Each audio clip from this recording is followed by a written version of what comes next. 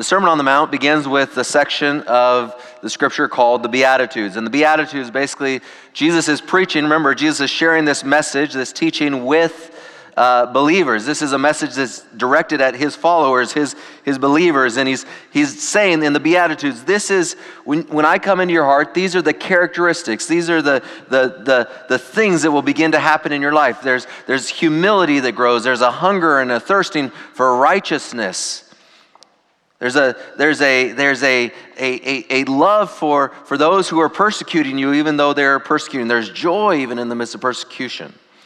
And so we looked at the Beatitudes and the characteristics of a Christian when they accept Jesus into our heart. And we have these characteristics not for the purpose of saying, well, look at us, we're better than you that are in the world. But we have these characteristics so that we can be better, as one of my friends said recently to me, so that we can be better for the world.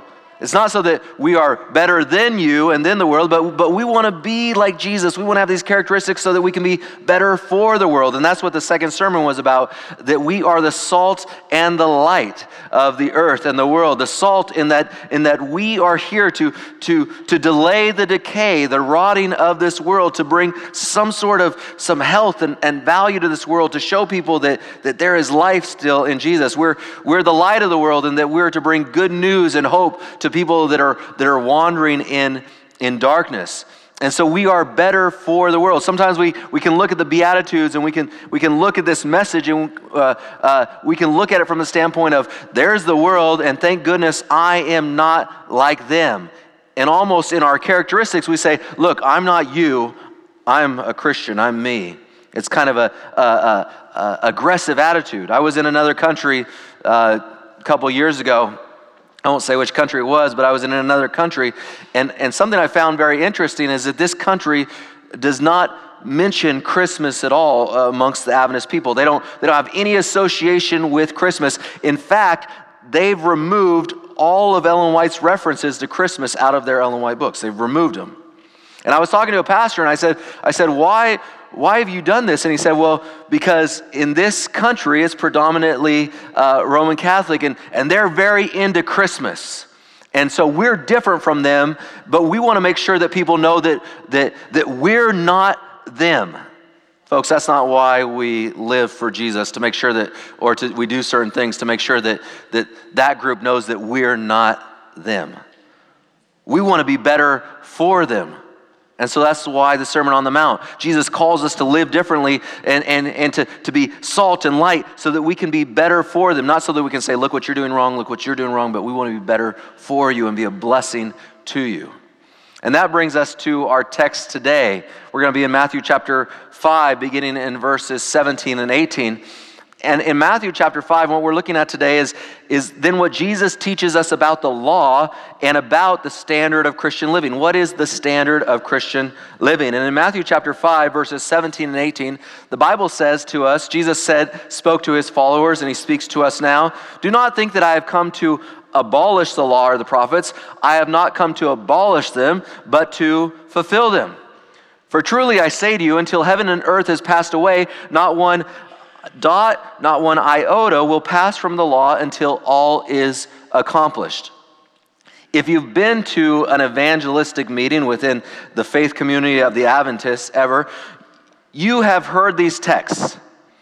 And the sermon that you've heard these texts associated with is the sermon on the eternal value of the law, or the immutability of the law. You've heard these texts used in reference to defending that the Sabbath is still the Sabbath. Do you remember hearing those when you go to meetings and we get up and we say the Sabbath is still the Sabbath and it has not been changed? And here's this text from Matthew chapter 5 that says, not one jot or one tittle, for my King James brothers and sisters, or not one iota or dot for some of the rest of you, the New International Versions, not one bit of it has been changed. And we use this text to prove the absoluteness of the law. The absoluteness of the law. Unfortunately, I think we've done a disservice to these texts. And I don't say that pejoratively because I've used those texts in that way as well. But as I was studying, I realized we've done a disservice to these texts because when Jesus spoke these words, folks, it was not in order to prove that the law was eternal. That's not why Jesus spoke these words. Jesus didn't speak these words in order to prove that the seventh day is the Sabbath and the absoluteness of that. There's plenty of other evidence in the Bible. Jesus didn't preach these words for that reason. But since we've used them so often for those reasons, we might have missed the deeper exegetical and contextual value of these passages. So what was Jesus' primary purpose of sharing these words? Well, let us think about Jesus' ministry. What was Jesus often accused of in his ministry? He was often accused of being a lawbreaker. He was accused of being a blasphemer, of going against God's teachings and trying to change God's laws. And so when he's been accused of this, what he's doing when he says these words is he's simply saying to his followers, I know that some people are going to accuse me of what I'm about to say, that I'm against God's law or I'm challenging God's law, but I want to tell you that that's not what I'm doing. He's saying, I understand that the law of God is forever. I understand the law of God exists forever and is absolute in its way, but I want you to understand what the real law of God is about, and not what you've observed and not what you've been taught in your life. You see, Jesus was accused of being a friend of sinners, of being a blasphemer, of being a lawbreaker. And he was a friend of sinners. He was a friend of sinners. This was another way of saying to Jesus, you might remember that he was eating and dining with some people and they said, oh, look at Jesus, he's a friend of sinners. This was a way of them saying, look, he's soft on sin. He's soft on sin. In our modern culture, you know how we say it?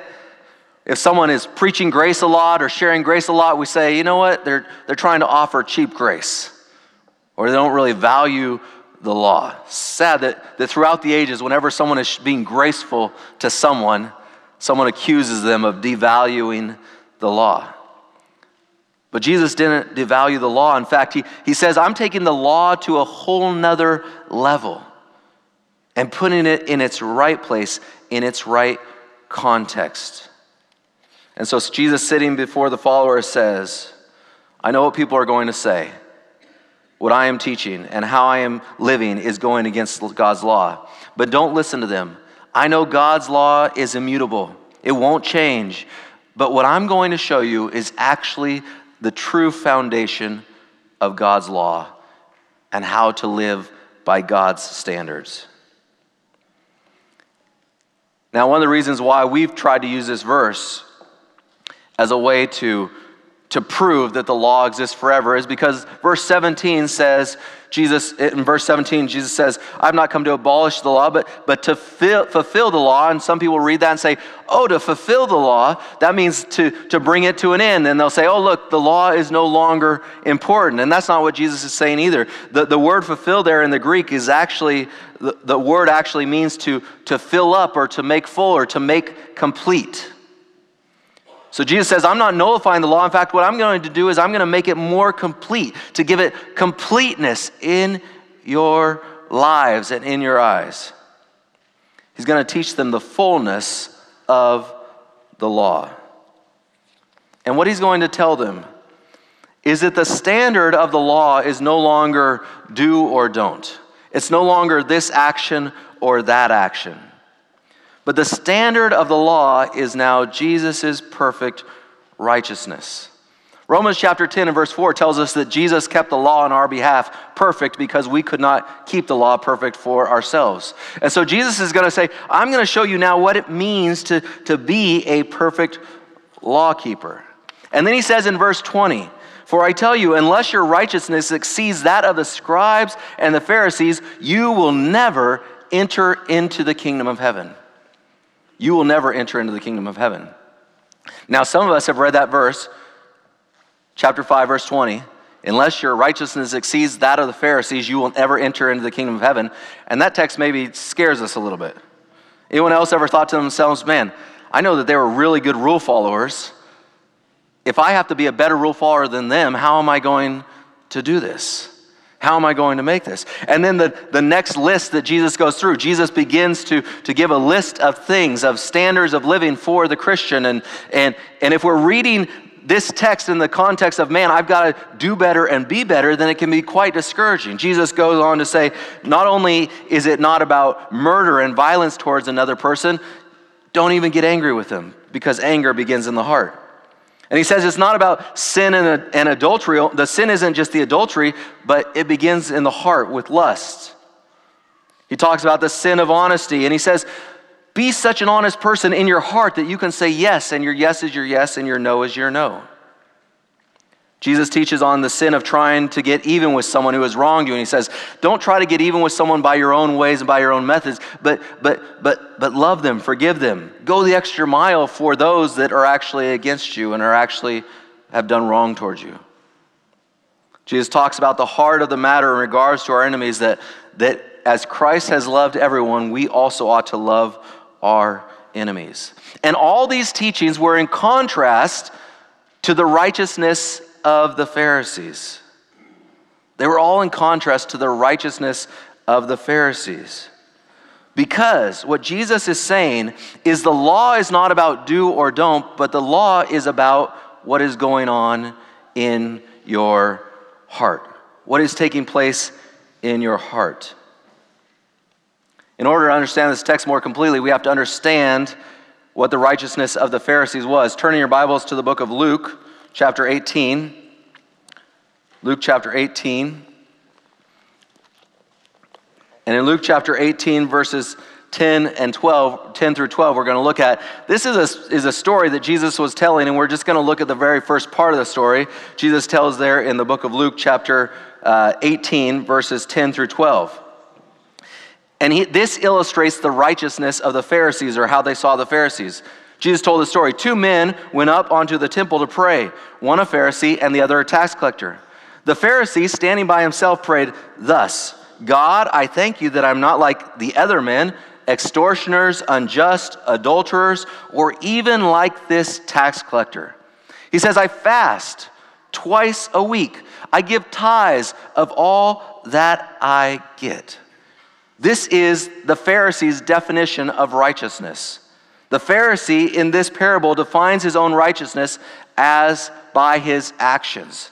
I fast twice a week, so I'm righteous. I give tithes and offerings, therefore I'm righteous. I don't commit adultery, therefore I'm righteous. The Pharisee thinks that his actions are what make him right or righteous before God. Then Jesus states it another time very clearly in Matthew chapter 23. In Matthew chapter 23, we come to a place in the scriptures in which are known as the woes. These are the moments where Jesus is condemning some of the religious actions of the day, and he's saying to the Pharisees, woe unto you, and woe unto you, and woe unto you. He does it 7 times, and he lists out actions that they do and points out that they're neglecting the most important things in their life. And in Matthew chapter 23, beginning in verse 25, Jesus says to the Pharisees, woe to you, scribes and Pharisees, hypocrites, for you clean the outside of the cup and the plate, but inside they are full of greed and self-indulgence. You blind Pharisee, first clean the inside of the cup and the plate, that the outside also may be clean. He's saying no matter what the outside looks like, if the inside is not clean, then it's of no value. How many of you have dishwashers in this room? Anyone have a dishwasher? Not your spouse, but I mean an actual physical dishwasher. So we have a dishwasher in our house, and it's a pretty good dishwasher. I like it. We just got a new one because our other one broke, and this one's so quiet. I like it. But we have this dishwasher, and some of you may have had this experience. You put the dishes in the dishwasher, you wash them, and then you go to take them out and you look and they all look clean and they smell clean and there's a little sparkle, off of them. Maybe you use Cascade and there's that little sparkle off of them.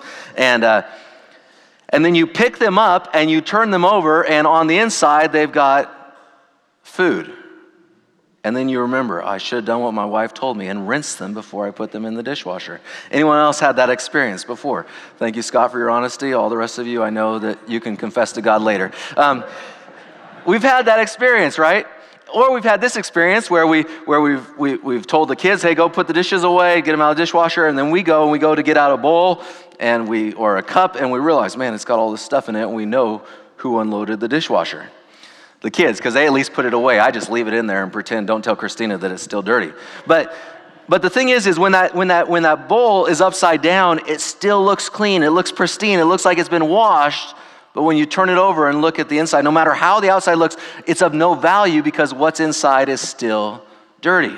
That's what Jesus is basically saying in his century, and now I'm saying it in our century. He then goes on to say, "Woe to you, scribes and Pharisees, hypocrites, for you are like whitewashed tombs, which outwardly appear beautiful."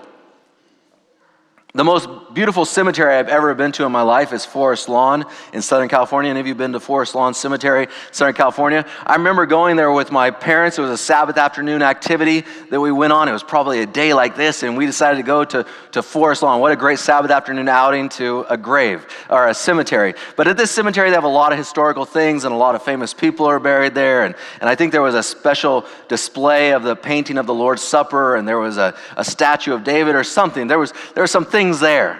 But this place is beautiful and it's pristine. I mean, the grass is kept immaculate and there's flowers everywhere and the birds are singing and this looks like one of the most lovely places around, the cemetery.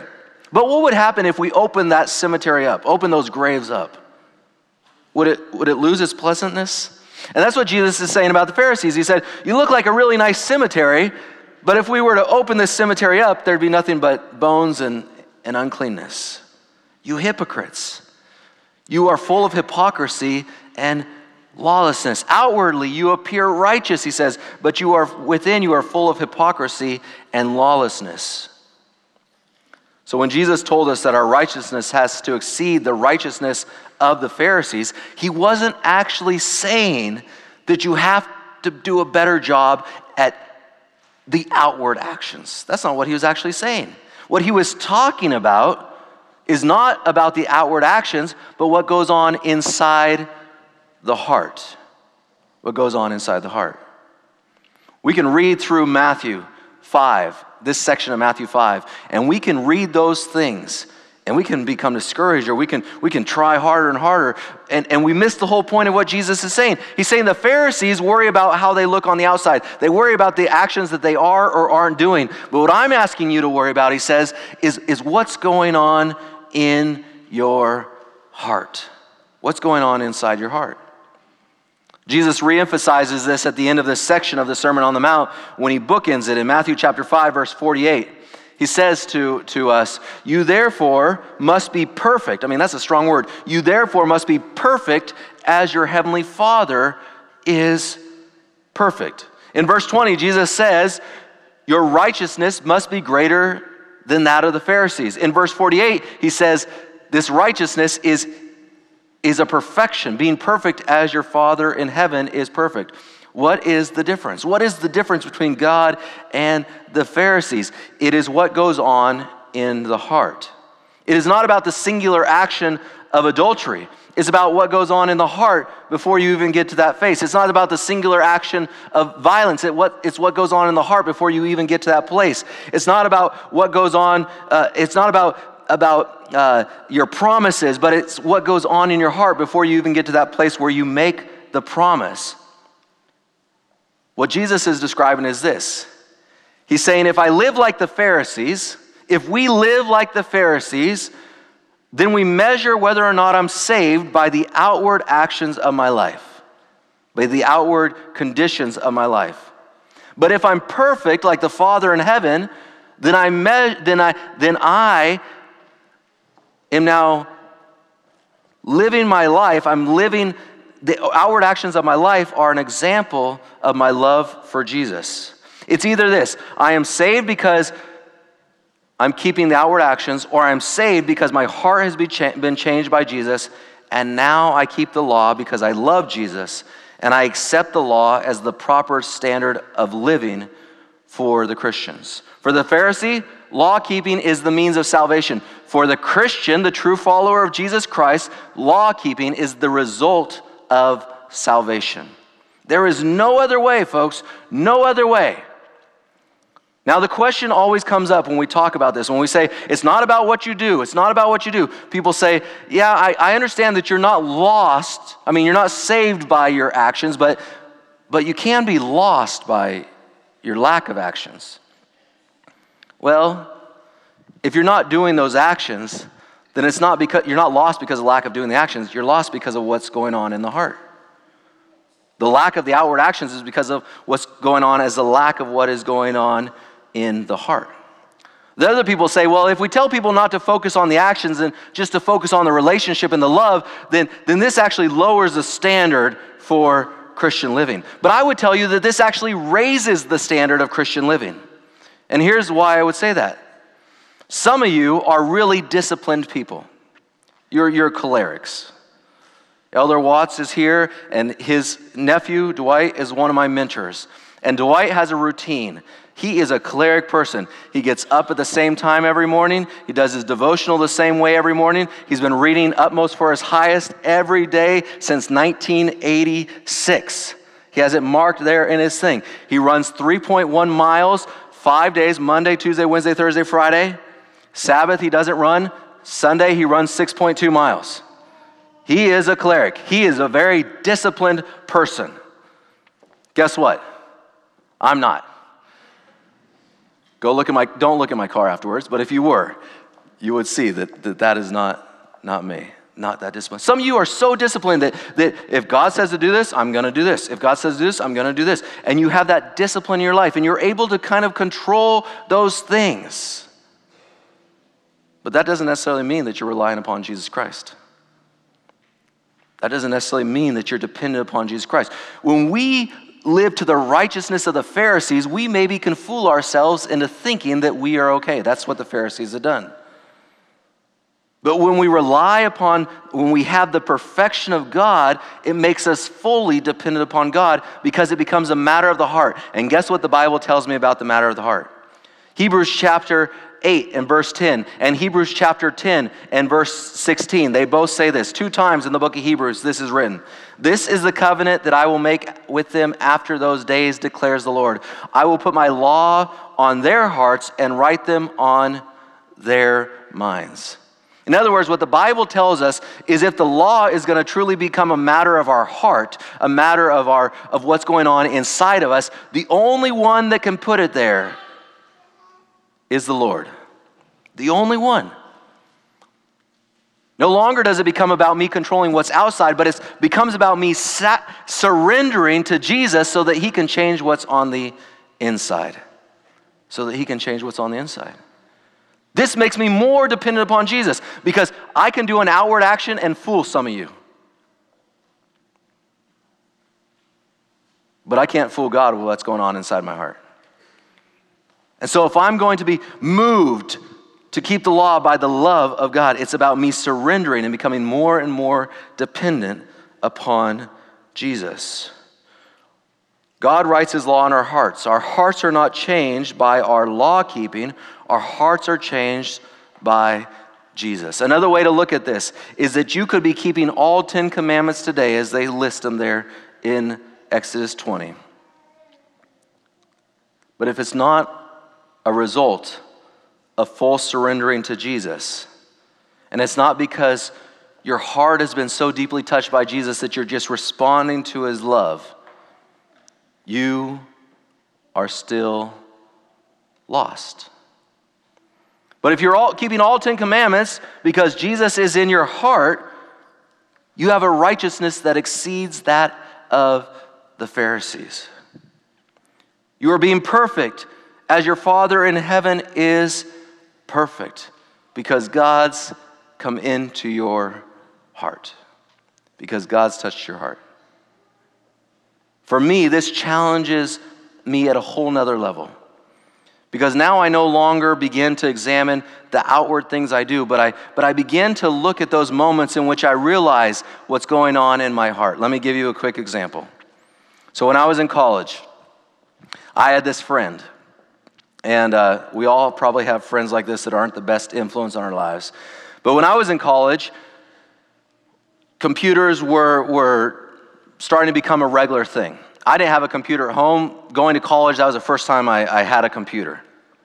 And I have this computer in my dorm room, and my friend discovers that you can send things that aren't very appropriate over the email or internet or whatever. And I have this friend that used to send us these things and none of you try this at home, please, but used to send us these things that weren't very appropriate. And he'd send us these things and it'd have a link. He'd say, hey, check out this, click on this link and check it out. Well, what he wanted you to do was open it up in the computer lab and then, hopefully embarrass you in front of everybody. That was his goal. I know, wonderful person. But I had learned by this point in time, that whenever Chris sends me an email that says, hey, check out this link, never check out that link. But I'm sitting there in my room, and what is temptation? Temptation is tempting, right? I mean, that's what it is. It's tempting. And I'm sitting there in my room by myself. I get this email. It says, hey, Chad, check out this link. And I'm thinking to myself, I probably shouldn't check out this link. But I'm there by myself. No one's around. No one sees me. No one knows what I'm doing. I think, maybe I'll just look for a second. And so I click on the link. Right as I click on the link, you know what I hear? Keys. My roommate's coming in the room. Thank goodness the internet was slow back then. It's not like this, young people, it's not like this 5-second thing, Now if it's not up in 5 seconds, I'm like, why is this so slow? Back then I was so glad it wasn't slow. It was like taking forever to load. I'd seen nothing, but I clicked real quick, clicked out of that.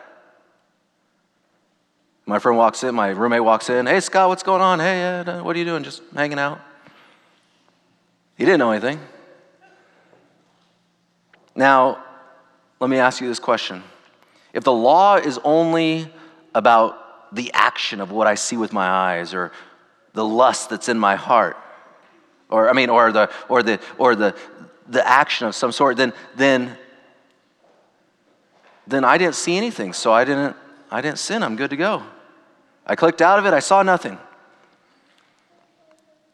But if the law is about what's in my heart, then it changes it to a whole nother level.